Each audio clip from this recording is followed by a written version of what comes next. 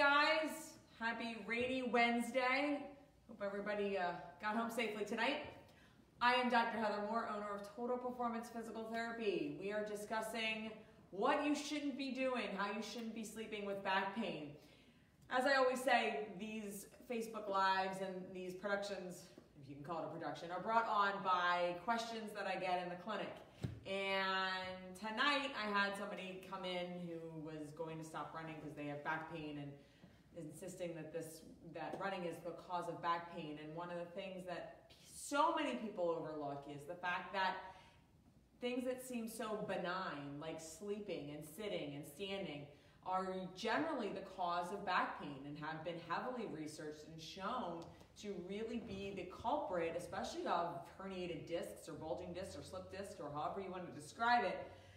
Those are mainly the causes of those conditions. So when the first thing people always talk to me about is minimizing activity. It doesn't matter what hurts. It's always the first thing to go. But it really actually more so is your static activity, your static postures that you really need to pay attention to. It doesn't matter necessarily if you're sleeping, standing, sitting there, sitting on your computer, sitting on your smartphone. While it seems very easy, while it seems very innocent, it makes a very tremendous impact on your spine, on your muscles. So never discount the fact that how you sleep or how you carry yourself for the day impacts how your body feels.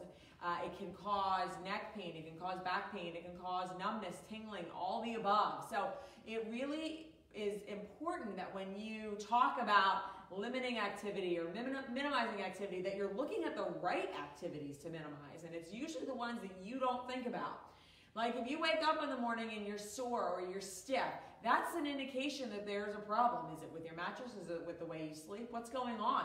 You should wake up feeling refreshed. Your body should be recovering overnight. Your body should wake up and not have pain, but most people wake up and they feel a little bit stiff or they actually have pain. So we want to talk about what we should not be doing if you have back pain, how you shouldn't be sleeping, because it's really important that you look at the postures and the way you spend most of your day. Sitting, standing, sleeping are the three that you're in one of those generally at all times. So let's talk about sleeping and what you shouldn't do. So if you've watched our other YouTube videos, and if you haven't, you can go to Total Performance Physical Therapy on YouTube, and we have a bunch of videos on different sleeping postures. But we know not to sleep on our stomach, all right? So that is the big no if you have back pain. You don't want to be caught sleeping on your stomach.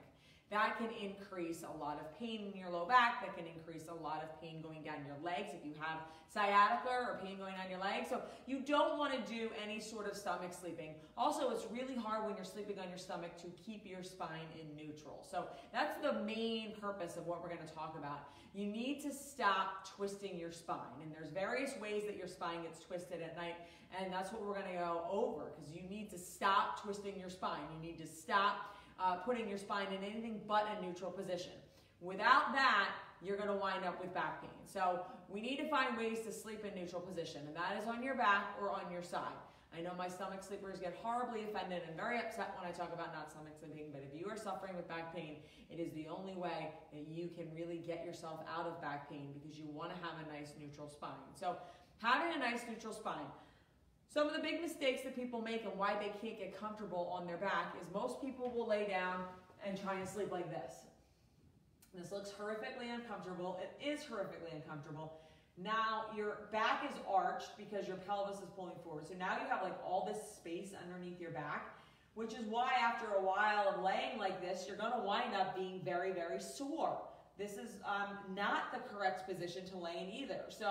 And then you usually have covers on top of you, so now you have some pressure weighing down on your body, and it's actually pushing against your back. So this is not how you want to lay down. This is not how you want to be positioned. This is not good, okay? So basically what you want to do is you want to sleep with your knees up in the air, all right? Now, obviously, this is not realistic, so I have some props here that I'm going to show you, but this is how you want your spine to be. When you go to put your hands underneath your back, you can't really get them under there. There's no room for any sort of, you don't feel a gap.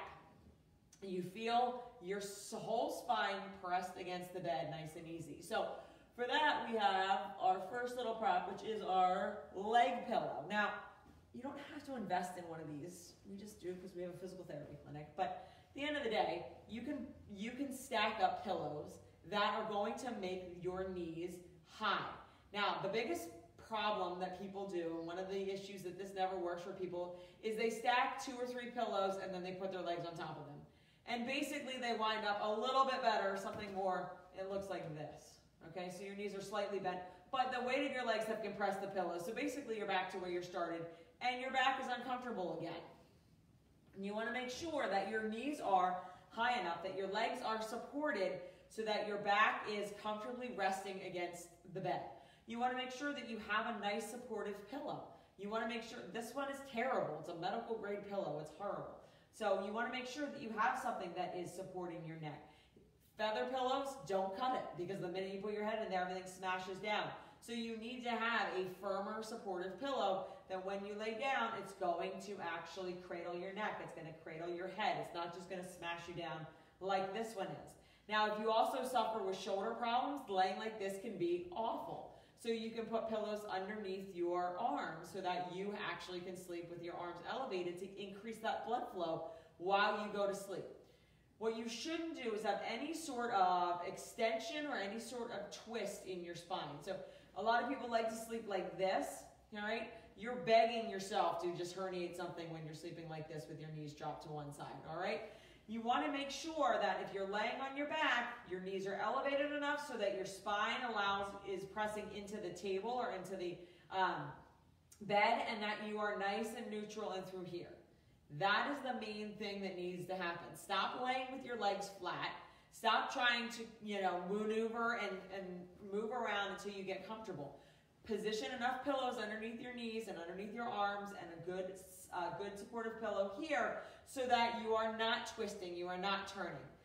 Let's say you're a side sleeper. I'm a side sleeper, so this one I can even do better. So when you're talking about backs and sides, so when you're sleeping on your side, you're going to need something like this. Now, because I am a woman and my hips are larger, my leg drops down when I go to sleep.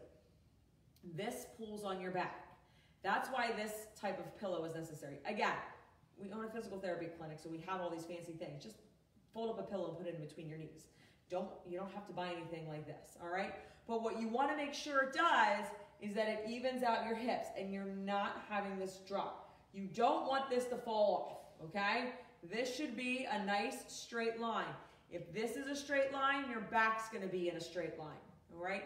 Now, some people even need to have a pillow underneath their rib cage because there's too much of a divot there. If that's necessary, go ahead. I find that too cumbersome at night. Again, this is a horrific pillow. I sleep with a side sleeper pillow. It's a very big, bulky pillow. It has no give whatsoever, and basically when I lay my head down, it looks exactly like this. It's like sleeping on a rock, but it makes all of my shoulder and everything maintain its normal posture.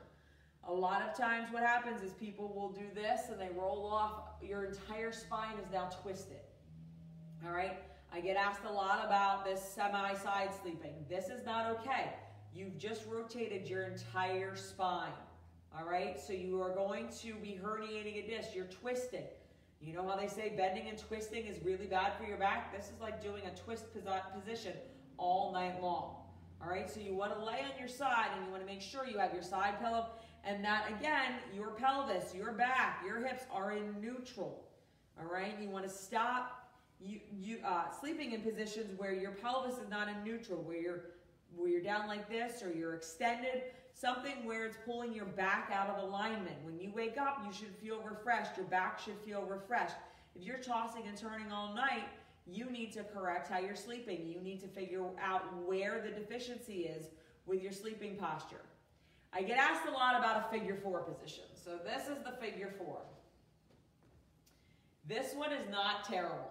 Okay? If this is how you sleep and this is comfortable for you, do it. This is actually just opening up your hip. Now, the one thing you have to be careful of with a figure 4 sleeping position is this hip on the other side tends to pop up.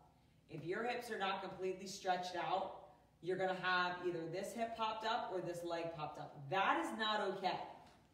Because if your leg's up like this, it's pulling your hip into that rotation. All right? If your leg is not flat.